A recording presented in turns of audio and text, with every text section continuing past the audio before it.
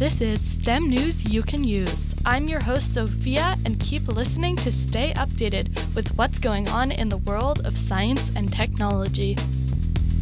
Both New York and Florida are taking action to protect teens from the potential harms of social media.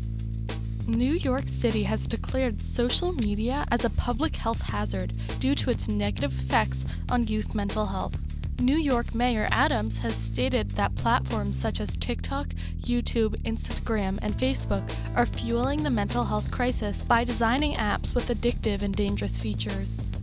The New York Health Commission has offered guidance to teens outlining how to build healthy social media habits.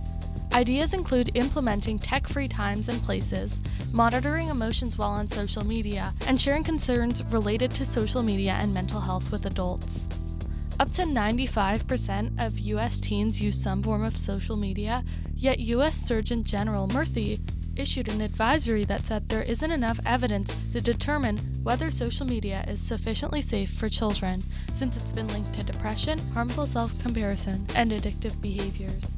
With this information in mind, Florida's House of Representatives has passed a bill that would ban children under 16 from social media.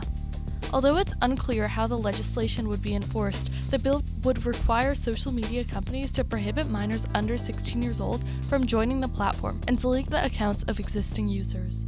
In the past, attempts to ban TikTok and add age verification in Montana and Arkansas have been blocked, so it's unclear whether Florida's bill can be legally implemented.